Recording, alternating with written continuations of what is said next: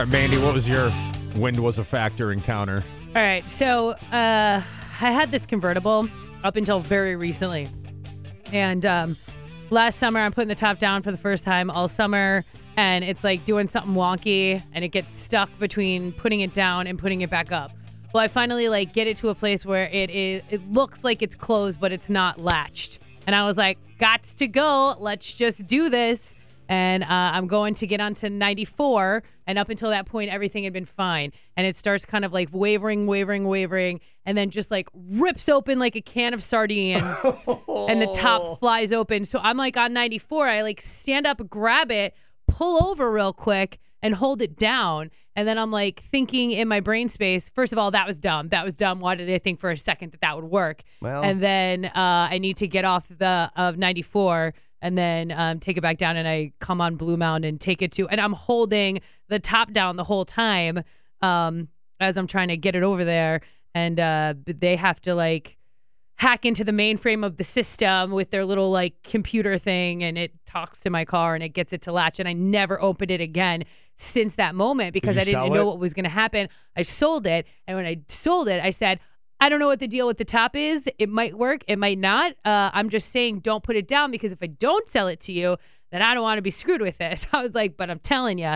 And they were like, yep, cool, we're not going to do it. And I was like, awesome. And did they buy it? They bought it, and they also put the top down before they got it, because when I was cleaning it out, it said top, had the error message on there, and it kept saying top.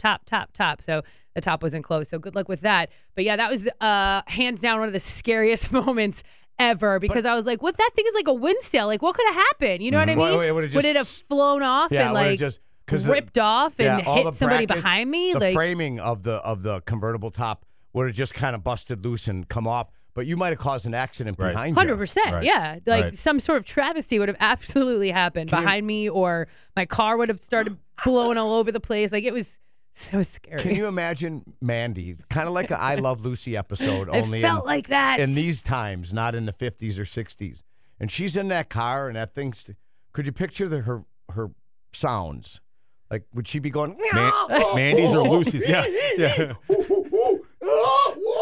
Yeah. Because I don't know what everyone makes different sounds. They don't know they make, but they're panic sounds or nervous sounds. Yes. And I hear a laugh track or a studio audience laughing as you're doing that. And as she's holding that top up. Yeah. I would have actually liked to seen you struggle with that. Oh, man. I would have helped you, though. I know you would have. Do you feel and if you would have been on the side of the road and looked like you're struggling, isn't that the time for a woman to put out her appeal?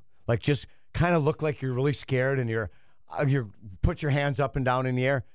10 cars would pull over. 10 dudes would pull over and go, can I help you, ma'am? Yeah, don't get me wrong. I am not opposed to some help, especially when it has to do with my car. I will do that in a second and be like, oh, I'm not sure. Even though, I probably have a pretty good idea. But if somebody else has a better idea, you can always use a fella's help. Right, not above it. Please help, sir. And you, sir, over there. Just think you get a firefighter that pulls over. He just got off duty. His shirt's off. It's a hot summer day. He's got nice pecs, a little bit of hair right here. He's driving home without a shirt on. And he sees Mandy pulled over. Yeah. And Mandy's already. Has to save the day. You're already dating Mr. D. Right. And all of a sudden, because I know you got a thing for firefighters. Well, who doesn't? I know I do. Yeah. Lauren, do you? Yeah. So, Mandy, then how do you go home and you see Mr. D? He would have understood. No, but you just say, this in your head, you picture the firefighter, and he's kind of sweaty and he's glistening. And then Mr. D's on the couch. He's got the farmer tan. He's got flops on. And you just look at him and you just go. And bloated a little bit from a few beers, maybe, or unhealthy, like chips, maybe eating a bag of chips. Maybe he's got his Al Bundy hand halfway in his pants. And you go in and you just go, that's it. That's your lot in life. I know. Mr. D. But I love him. I love the guy. No doubt about it. It's 102.9 The Hawk.